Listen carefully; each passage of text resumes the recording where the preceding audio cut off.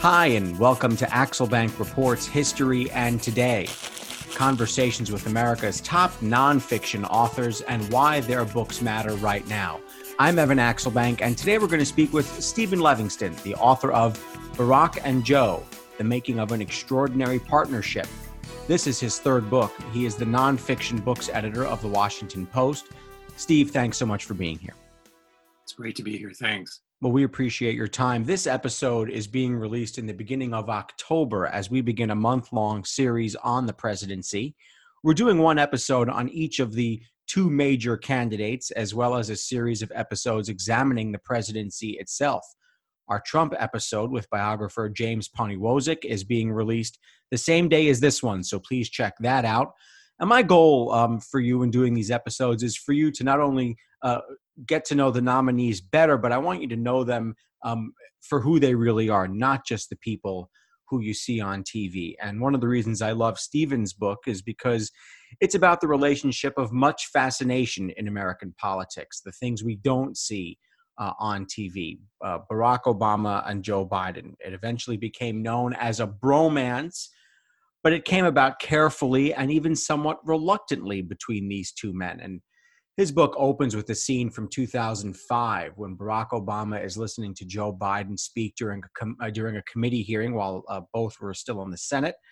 And you say, Stephen, that Obama was a man of few carefully chosen words and that he was astonished by the way Biden ran his mouth. He said, "Man, that guy can just talk and talk." What were their first impressions of each other, Stephen? Yeah, that's exactly right. I think they kind of circled around each other, kind of hesitantly when they first were both in the Senate at the same time. Barack Obama arrived as a big star. He had just won election, and he came in as a freshman senator, and Biden was an old timer there. He'd already been there more than 30 years. And so they kind of didn't really mix that closely, and they were very different characters to begin with. And Joe was basically the quintessential senator, kind of a guy who was into the process, loved the hierarchy, and was sort of the classic gas bag in a way. He would ramble on and on and on. And there's one incident in the book at the beginning where they are both sitting on a committee together, and Biden is going on and on as he was known to do. And Obama, sitting at the far end of the table as a freshman senator, was listening and watching this and kind of almost rolling his eyes and wanting this to end. He jotted down a little note that he handed over to his advisor sitting behind him on the committee bench. And there were just three words on that note. And it said, "Shoot me now," which is basically a way to sum up how their early relationship was. It was not one where they really connected right at the beginning. Biden was, of course, used to being on the Sunday morning talk shows, and he'd been doing it at basically the forefront of every major battle in American politics for decades. And Barack Obama was more of a thoughtful person and didn't have a need to make himself feel as though he was had the love of everyone around him. He was comfortable in his own skin. And so how do the two of them kind of do this dance around each other? Is there an understanding that they're different kinds of people? Do they have any relationship as senators? I think you sort of get at that in a sense. My understanding from just doing the research on the two of them is, Obama was an introvert. I mean, he really is. And Biden is the complete opposite. He's an extrovert. He feeds off of people. He loves being around people. He gets more energy off of it. And Obama doesn't. Obama gets worn down by it. There is some, incidents in the book where the two of them are out, on the campaign trail or in other places, and Biden will spend much more time with people, wanting to be with people, wanting to hang out and talk and chat to the very end. And Obama gets exhausted. He wants to separate. He wants to go be the thinker, be the cerebral one that he is. And that sort of played into the beginnings of their relationship. They sort of were very different people. And in a sense, that's what kind of makes the way that they came together kind of sweet, because they look beyond those differences. and saw other qualities in each other that they were able to latch onto, and just found this opportunity to admire someone who wasn't like them. Well, let's go back to a little bit of the beginning here, as close to the beginning as we can get with Joe Biden. He has a reputation of being this sort of soulful, authentic, down-to-earth kind of guy. His family lived in Scranton. At one point, you write in his grandparents' house while his dad was selling used cars. How did his early years shape him? I think that's right. He does come from a working class background, really, and his family did have some economic hardships when he was young. And they had to move. They moved from Scranton. They moved to Delaware, and his dad was looking for work, and he managed to right himself, get himself back up again. And that's sort of where Joe gets all of these sayings that he likes to say out there when he's on the campaign trail and elsewhere about, when it's not that you get knocked down, it's how fast you get back up again. And he sort of learned that stuff in real way. It is real. It is part of his psyche. It's part of his being. And that family overcame those things. He does. That's why he connects and can connect, I think, and has connected with working class voters. Do we know about his mother much? There wasn't much in the book, and I thought that was interesting. No, I'm sorry. I didn't really get into that too much, really. Interesting. Well, one of the things is there's a defining moment in his life, and it's painted, generally speaking, as the moment that his first wife died in 1972. He told her on their first date, and you have this in the book, that he would be a senator by the time he was 30, and then he would become president. And he said those things. Did her death put a sort of chip on his shoulder, or reinforce his desire to succeed in politics? Well, I think a little bit of both. He was absolutely devastated. He's a man of the church. He's a very strong Catholic, and it sort of made him question all of his beliefs. He was literally, after her death, along with their baby daughter, and his two sons were injured badly, he started questioning his whole faith and asking God how God could allow something like this to happen. So it was really a devastating moment to him, and he had just been elected to the Senate for the first time, and he wasn't even old enough yet to begin. He would have to have his birthday before he could begin in a few weeks. But he considered not going. He thought that he couldn't do it. He was in too much grief. But the Democratic senators who were already there took him under their wing and coddled him, taught him, and spoke with him, and said, he could try it for a few months, see how he feels, and if it doesn't work out, it would be fine. He could go away.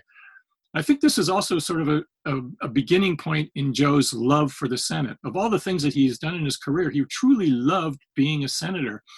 And he felt it was part of his family. And the way he was first brought into the Senate under their wings and cared for by these old-time senators like Kennedy, it just made him respect and love the institution in a way that, is hard to describe, really. He needed the people. He needed the idea of being part of a brotherhood at this time where he experienced such a crushing loss. I think that's right, and I think that's probably the only thing that allowed him to take up his position as a senator. If those guys had been more aloof, maybe if it didn't work out that way, he could have easily backed off because he was just so devastated. What kind of parent was he to Bo and Hunter? He became a single father. We don't hear a lot about these powerful guys becoming single fathers, but no doubt about it, it's probably a part of more of their lives than we know. And certainly when it comes to Joe Biden, that's what he was. There really is some wonderful, sweet moments you have in this book about the type of dad that Joe Biden was to young kids. Yeah, I mean, the death of their mother and their sister kind of put it in Joe's head, I think, that the most important thing now is for him to be there for his kids, to raise his kids, to be the best dad he could. And he made that pledge to himself. And, he's famous for being Amtrak Joe. He would ride the Amtrak back every day he could from Washington to Delaware to say goodnight to his kids. He would try to drop them off in the morning for school or whatever. and then come back in the evening like any dad who went to the office. It was a longer commute maybe, but he wanted to be there. And the kids remember him, coming home and climbing on their bed with them and playing with them before they went to bed and stuff. And it was just kind of real sort of compassionate sort of fathering that it was kind of endearing. He felt it in his heart that he had a responsibility to those kids. Oh, absolutely. Absolutely. And I think later in life, they reciprocated. They felt the same way to him. They have been part of his political campaigns and his political career also, which we can talk about a little later. We live in an age now where the last three presidents were in a bit of a rush, frankly. George W. Bush and Barack Obama spent 6 years and 4 years in major elected office before running for president. Donald Trump didn't spend any time in a lesser office.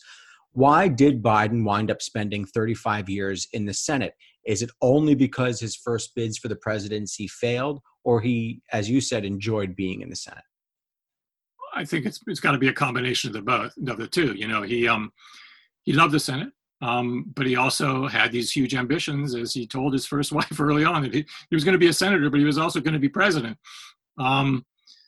I think, he felt comfortable being in the Senate, and it wasn't such an absolute necessity for him to make the next big jump into the White House if he could, but he certainly had that in mind. And as you mentioned, he tried and failed twice before he and Obama went into the White House together. Talk about, if you can, some of the issues that become important to him as a senator. Well, some of the issues that were important to him, I don't really get into issues that much in the book for the simple reason that I wanted this book to focus on the relationship between the two men and how it germinated, grew, and became the thing it was through their presidency together. But his issues as a senator were part of the things that made him interesting to Barack as a vice president. And the major one really, I guess, was foreign policy. He was a foreign policy maven, really, and he sat on committees. He spent a lot of time traveling to foreign countries. He always liked to make the claim that he knew all the foreign leaders, and so he could negotiate with them and talk with them. And for Obama, when he was looking for a vice president, that was really important because he had no experience in that field. I once saw Biden. I actually saw him give a speech strictly on foreign policy, and he made a big. This is while he was vice president. He made a big show of basically saying, the president, Barack Obama, sends me around the world, and he tells me to handle the hemisphere, and I'm very glad to handle the hemisphere for him. So, what does this upstart senator? I'm talking about Obama now. What does this upstart senator see in Biden, both the negatives and the positives? And now let's start with the negatives. We know he was worried that Biden talked too much. You write about Biden's gaffe when he called Barack Obama clean and articulate. That drove Obama crazy. And you also write at one point that Obama simply can't believe that Biden keeps talking himself and the campaign, by extension, into trouble. How bad does their feud get? Yeah. It has its moments. I think that Obama was pretty patient with Biden, but he knew what he was getting when he got him. He knew that he was getting a gaffe meister, and Biden was true to form. He just had a way of saying things that sometimes backed up on him and made him have his foot in his mouth. But Obama, even with that first one about him calling him clean and articulate, Obama, being the cerebral, sort of thoughtful person, he tried to analyze what was going on there, and he didn't really even feel that was a racist remark. He sort of stepped back and thought, well, Joe's an older guy. Where did that come from? It sort of comes from an older world way of thinking that's not necessarily a racist world, or at least in Joe's mind is not a racist thought. So Obama was able to separate himself from some of those gaffes. The real problem was more with Obama's staff than with Obama himself, because it's the staff members' job to make sure everything goes smoothly and to keep everyone happy. And when Biden would talk out of turn, they would just go ballistic. They would go nuts. And, they would come after Biden in a way that Obama because they were so aggressive, could sort of separate himself from it. Talk about the click moment that you said they have. I think the chapter is called A Click Moment. It's rooted in race and Joe Biden's experience as a lifeguard in a Black neighborhood in Delaware. Describe that experience for him growing up. Yeah. Well, when he was a college student, he spent a summer working at a pool as a lifeguard, and a lot of his fellow lifeguards there were African Americans, and this was really his first exposure on a personal face-to-face level with a lot of African Americans, and he, being Joe, wanted to know about them, and they spent a lot of time talking with each other, and he learned a lot about the way that their lives were so much different than his, and he got interested in the issues that were important to them. I remember one thing he likes to talk about, and he's written about, was one of the guys who was a lifeguard was going to be traveling through the South and asked Joe if he had a gas can maybe he could borrow for the drive. And Joe had no idea why he needed that or what that was all about. And he was quite enlightened to learn that, when this Black man and his family were going to be driving through the South, they had trouble stopping in gas stations because they weren't allowed to stop there and get their gas. So they had to carry a gas can to make sure that they could get to their relatives there. And that sort of stuff kind of resonated with Joe, being an empathetic fellow. And he carried it with him. And he learned how to relate to minorities, I think, from that. He also says at one point that his answer to a question of why do you want to be a senator, and he says, civil rights, man, civil rights. Yeah, I think that's true. I mean, he wasn't a firebrand. He wasn't a protester. He wasn't out there in the streets. But he saw a way to do it from the inside, I think, and that's why he wanted to be in government rather than on the streets protesting. And that was his approach. This is a bit of an aside, but my favorite books are the Robert Caro books, along with yours, of course. My favorite books are the Robert Caro books on Lyndon Johnson, and one of the scenes in that book is Johnson learns from his driver that the limousine that has to be brought back and forth from Washington to Texas is driven by a Black chauffeur. And LBJ learns before he starts trying to pass these momentous civil rights bills that the driver has nowhere to stop in the South and has nowhere to get, a piece of fruit or go to the bathroom or a soda or water or something like that, or a hotel.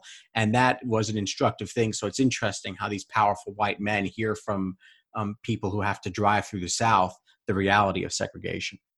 Just something like that resonates in such a way that if you have half a heart, you sit back and you try to put yourself in their shoes and you say, wow, that's something that we need to think about. It's something that we need to talk about and something we need to change. Let's go to the positive side of their friendship. So Biden talks a lot, drives everybody crazy. Let's look at some of the similarities. One is older and white. The other is younger and Black. One had a two-parent household. The other one didn't. One was going to be the nominee in his mid-40s. The other still hadn't gotten to be the nominee, and he was already in his 60s. How were they similar? They're lawyers. They're senators. They both have a church background going on. So explain their similarities. Right. I mean, they were similar in several ways. I think one thing that they really clicked on was family and the importance of family. As we mentioned before, Joe was devoted to his kids and to his family and to his wife. And Obama, coming from a broken family, kind of learned that family was really important. He didn't want to make the mistakes that he grew up with from his father having left. And so I think on that level, it was a very fundamental thing that they connected in a very important way. One of the things that we hear about nominees being concerned about is that the VP choice could be too ambitious, that the VP is always going to be crawling to become president. Was Obama worried about that in Biden, someone who had already displayed the fact that he was interested in the top job?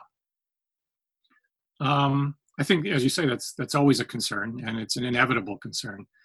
And these marriages between a president and a vice president are at heart a political marriage, And so you have to factor in all of those aspects of what each side really is thinking about, what their ambitions are and whatnot. And I think coming in, there was probably concern that Joe would be wanting to run for president again. He had done it before. Of course, he had, the problem of his son Beau's illness and death leading up to the 2016 election. So that was a hurdle for him to sort of get past and try to run again. We can talk about what happened there later if you want, but yeah. I do think that was always an element of any consideration with the vice president. And it was an element of consideration with Joe becoming Barack's vice president. But one of the things you write is that Biden had a real respect for pecking orders and that he really had a respect for the institution. Right. I mean, that was really important too. Again, I think it goes back to his Catholicism in a way. He understood the hierarchies, and as he understood the hierarchy in the Senate, he understood the hierarchy between the president and the vice president, and that the vice president's power is completely conditional on the president giving him power to do whatever he and he was completely in on that. He was all in on that. At first, there was a question whether he actually could be all in on that because he'd never had a boss before. He'd been all those years in the Senate, his own boss, and was able to assert his own power in any way he felt was appropriate. But now he had to answer to somebody else. But his sense of hierarchy, I think, came to his benefit. So how does the bromance, now we're getting into the thick of it here, but how does this bromance start to form both behind the scenes and in public? Well, I think they just sort of found, even I think 6 months into the term, there was a moment where they looked at each other or Biden looked at Obama, I think it was, and said, boy, I can't believe what good friends we became, and the other one said, I can't believe it either. But somehow the two of them, just in a very short time, found things to admire and respect and personality traits that they liked in each other and just sort of ran with it. I like to think also in some ways that they were so different, that Barack was this aloof guy who, was very concise in the way he spoke, and Joe was this sort of freewheeling, easygoing guy who spoke all he wanted and all that sort of stuff, that in some ways they filled in the gaps in the other guy. And so together, they almost formed like this full person, that they were able to sort of become something larger by the two of them interacting and becoming one than they were singly alone. And they have these viral moments. There's videos of them walking together and running and playing golf. And there is this sort of undercurrent of race that the typical script is that the white guy is the guy in charge and the black guy is the sidekick. In this case, it was reversed, and that may have reset Americans' brains here a little bit and said, this is something that we really enjoy seeing. Right, and what the beauty of that was, in terms of the bromance and the racial aspect of it, was that yes, the administration did put out photographs that showed them enjoying each other's company, golfing on the green at the White House, going out and having burgers and doing all that sort of stuff. But they didn't talk about it. They didn't have to talk about, here is what you just described, a black man and a white man really just enjoying each other at the highest level of government. And that sent an unconscious sort of message to the rest of the country and to the world that, yes, this is something that can happen and should happen. And just look at these two guys enjoying each other. It really was quite a remarkable thing. And I think in some ways, that's why the idea of bromance resonated so much across the country. What type of VP is Biden to Obama? Is he a yes man? Certainly he went against script a couple times. The bin Laden raid, or maybe not the script is the wrong word, but he went against the boss's sort of wisdom, the conventional wisdom there in the Obama White House. The bin Laden raid, Joe Biden wasn't so sure they should do that. He certainly went out in front of his boss on gay marriage. Right. Well, I don't think he was a yes man at all. His whole idea in taking the job was that he wanted to be his chief counselor. He wanted to be the guy who's the last guy in the room whispering in his ear when big decisions were made. He wanted to be involved in all the big decisions. But at the same time, he wanted to be the guy who stimulated debate on all of those issues that they had to discuss. And so Joe took it upon himself, and Obama agreed to it, to his credit, that Joe would be in those meetings, all of those meetings, and stir debate, would say things maybe that Obama might not want to say because it made people who had to help him make decisions sort of feel that he was leaning one way or another. He didn't want to give his view, but he wanted to have everybody involved in the most vigorous discussion that he could have to come to the best policy decision. And Joe played the devil's advocate. He sort of pushed that along and made those conversations a little bit more vibrant than they might have been. Did he enjoy being vice president, or did he see it as his duty? I think he really loved it. I mean, I think because of the way that the vice presidency was shaped, or the way that he shaped his vice presidency, I think he really loved it because he was a central player in everything.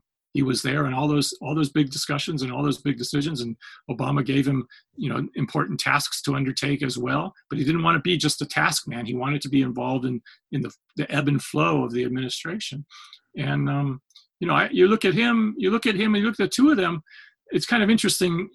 I think about this sometimes. You could just put the current administration up against their administration and just ask yourself, who's having more fun in this job? Those guys really had a really fun time being president and vice president. And you look at the current administration, you just want to say, are you having fun? I don't think so. Let's talk about this incredibly emotional moment that happens, and it happens because of what happens to poor Beau Biden, of course, Joe Biden's son, and Beau Biden gets brain cancer, and it goes south relatively quickly, and Barack and Joe are sitting there having lunch together, and the topic of the Biden house comes up. Oh yeah. Yeah. Well, I mean, to preface that, I guess, is that, this was really the crystallization of their bromance, of their relationship in a way, because Obama was so moved by what Joe was going through that it was a very powerful thing for Obama to experience, along with his buddy, that he was there. He was a shoulder all the time. He wanted to help. He wanted to hear.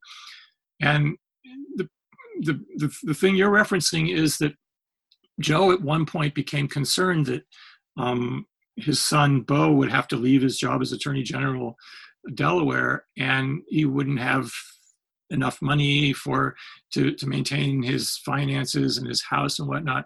And Barack immediately, got up and went around the table and told Joe that just not to worry about money, that if he needed anything, Barack, who had, done well with his books and everything, was happy to loan him money to do anything he needed, so that he didn't want money to be a consideration for Joe while he was going through this incredible emotional experience that he had to endure.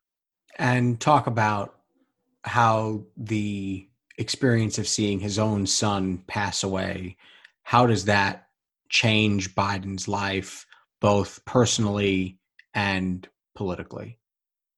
Well, again, it was just another blow. I mean, this is what makes Joe, such an empathetic man. He can understand the hardships and the tragedies that people go through, from his earlier one with his wife and child to the loss of his son Beau. He suffered deeply, and he understands the suffering of others. And it was a very hard one for him to bounce back from as well. But it also gave him, an ability to sort of zone in on and feel compassion for others who are suffering. And it's something that you can't really predict, and you can't really say is something that you'd ever expect in someone, but it is who he is and what he's all about. I mean, it even goes further in the sense of, we didn't talk about this, but when he was young, he was a stutterer, and he had a lot of trouble speaking clearly, and he worked very hard to overcome that. And he still has a little problem with it. You see it surfacing every once in a while. But, whenever he's on the campaign trail, or he's out in the world, in America, and he comes across some kid who's a stutterer, or parents know this and they'll want him to be introduced, want their child to be introduced to Joe. Joe will get in their face and he'll just tell them how this doesn't define you. It's not who you are. You can get past this. He wants to sort of like embrace people's suffering and somehow make it feel better. What is his calculation going into 2016? 2016 was a really hard decision for him on whether he would run for the presidency, because Bo died in 2015 and he was still in a state of tremendous mourning. But he and his advisors wanted to just keep the door open and see if he could feel that he could put himself fully into the campaign, and so they did. And they did their studies. They kept an eye on the electorate, and at the same time, Joe talked to Barack a lot about it. However, he didn't get very much encouragement from Barack. Barack did not seem to want Joe to run for the presidency in 2016. Obama felt that the candidate for the Democratic Party that year would be Hillary Clinton. She would be impossible to unseat as a Democratic rival to her, that Joe might try to do that. And he just felt that it was her time to... And did Biden not want to run against her? Was he nervous about that fight also? I think he was nervous about it, but, I think he, again, as we said earlier, he's an incredibly ambitious guy, and he knew that politics is politics, and if you felt you had an opening, you should go for it. But, there were those other considerations, and there was Obama standing there kind of throwing up a red light on him, not really getting behind him. My feeling is, and I wrote about this in the book, is that I think Obama felt in his political thinking, and we said this is a political marriage, that for his own legacy, it would be better to have Hillary Clinton run and win, because that would cement Biden's place as a truly revolutionary political figure, being the first Black president, followed by the first woman president. Obama would suddenly have this mantle of truly having reformed American politics in a way that had never been seen before. But as we know, that didn't quite work out the way he wanted. So Biden decides to not run. And there's this incredible moment where the president gives his vice president the Presidential Medal of Freedom and actually surprises him with it. And the video of that moment is a really emotional video, because Biden gets tremendously choked up when Obama compares him to Ronald Reagan and to John Paul II. And of course, Vice President Biden makes a big deal of how he knew everybody and knew all of them. And that was very emotional for him to be compared to people like that. And I think Colin Powell was another one. So explain this moment that maybe more than I did, that Obama decides to give him and surprise him with the Presidential Medal of Freedom. And does Biden assume that is his swan song at that moment?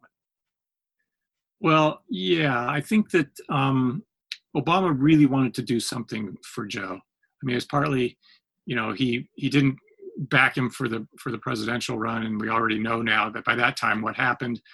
And some people have said, some journalists and stuff, that it was kind of like a consolation prize, the Medal of Freedom. But I think that it was really from Obama's heart that he truly, respected and loved what Biden had done for him as his wingman. They were a great team, and he wanted to surprise him. And the staff was driven crazy by keeping this a secret, and it was so hard for them to do it, and everyone was so tense about it until finally it came off. And Biden didn't know until the very last second that this is what Obama was going to do for him.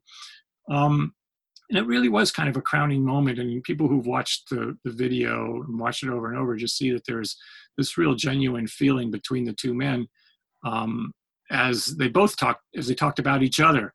And, watching Joe's reaction was really kind of like a supreme moment of that bromance. It was interesting too, and the way that Obama framed it and came back to their friendship and wanted to sort of make it clear that friendship was really the most important thing between these two guys. And I think he quoted Yeats in his speech for Biden when he was doing it. And the line, I believe, was, "Think where our glory most begins and ends, and say my glory was that I had such friends." And for this kind of unemotional, aloof president to be talking that way about a friend was rather exceptional, I think. He calls him brother too during that. Yeah, no, it was really quite a moment. Now that we're into this campaign, and I can't believe it's almost over. By the time this episode airs, we'll be into the first days of October. What have you learned new about Joe Biden since you wrote the book, based on viewing his presidential campaign?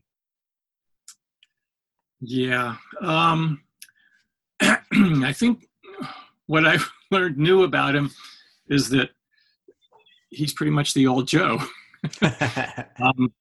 Which is a good and bad thing, I suppose. You know, he has trouble sometimes getting tongue-tied with his words, and it gets him in trouble. But at the same time, he's still this compassionate fellow that's really kind of unique in politics. I mean, in the research I did in this book, and the people I talked to, and the things that I read, and the things that I watched, you kind of get cynical about politics, and you think that there aren't people out there who truly have the heart that you would hope somebody who's in public service would have. And as far as I could see and tell, this is the man that Joe is and was and continues to be. And in some ways, I mean, we could talk a little bit about the election this year. I mean, we all saw that how he was basically given up for dead early on. You know, nobody thought that he would be the candidate for the Democrats at this time. But things turned and it went a different way. He rose up from the dead in a sense. And then we had the coronavirus pandemic. I mean, I've been thinking a lot about this and how, history sort of works in funny ways. And you yourself, you're a historical scholar yourself. You've read a lot about this, how certain figures rise to certain moments and take over history in ways that you would never have expected. But suddenly we have, on the one side, we have this current president, who is not showing a lot of compassion, is not showing us a lot of sense of what America is going through, and all of the struggles that American families are experiencing, and terrible disease and death that everyone is suffering from during the pandemic. And on the other side, we have this guy who all he does, really what he does best, is show compassion and be empathetic. So in a way, it wasn't that Joe went and found history, that history almost found him at this moment. And in some ways, he may be the right person at this time to see America through this horrible health crisis. It's just so funny the way that the trends of history can change on a dime and present us with new things we never thought were possible. Have you interviewed him in person? Nope, he wouldn't talk to me, and neither would Obama, which was quite frustrating. Interesting. Do you think then? I guess the next question is: do you think that it frustrates him to be in this situation where he can't be out there in public, or does he feel like he's able to sort of get his message out without doing the interviews and without being out there very often? Yeah, I think, again, that goes two ways with him, in a sense that I think he would love to be out there. He'd love to be out there, seeing people, touching people, being with people. But in some ways, I think it's played to his advantage of him being a little less seen than he would have been if we didn't have the pandemic, because he has less opportunity for gaffes. He has less opportunity to say things he shouldn't say.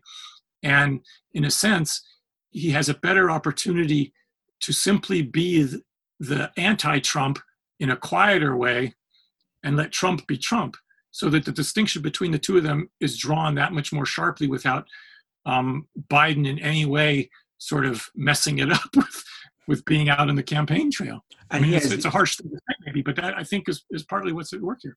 And he has the advantage also that everybody knows who he is, and people don't have to be introduced to him. They sort of know him through these 4 years he spent with his partnership with Obama. Right. I mean, he is a known quantity, and I think he just needs to get through all of this going forward without any major stumbles.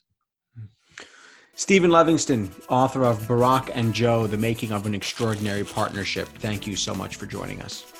Oh, it's been great. Thanks for having me. Well, certainly check out that book, and also his other book, Kennedy and King, which is I'd be happy to do another show on that one. That is just an outstanding book. Both are outstanding. And remember, our episode on President Trump's background is now available as well, as we explore the president's life as told through his relationship with television. And for the rest of this month, we're going to have 4 episodes examining campaigning, whether the presidency is too difficult of a job for one man or one person to do. And also we'll talk about the history of the cabinet and how presidents shape political rhetoric. Thank you for listening to Axel Bank Reports History and Today, conversations with America's top nonfiction authors and why their books matter right now. Be sure to check us out on Twitter and Instagram at Axel Bank History. We update those with clips from the show, guest announcements, and book recommendations. We'll see you next time. Thanks.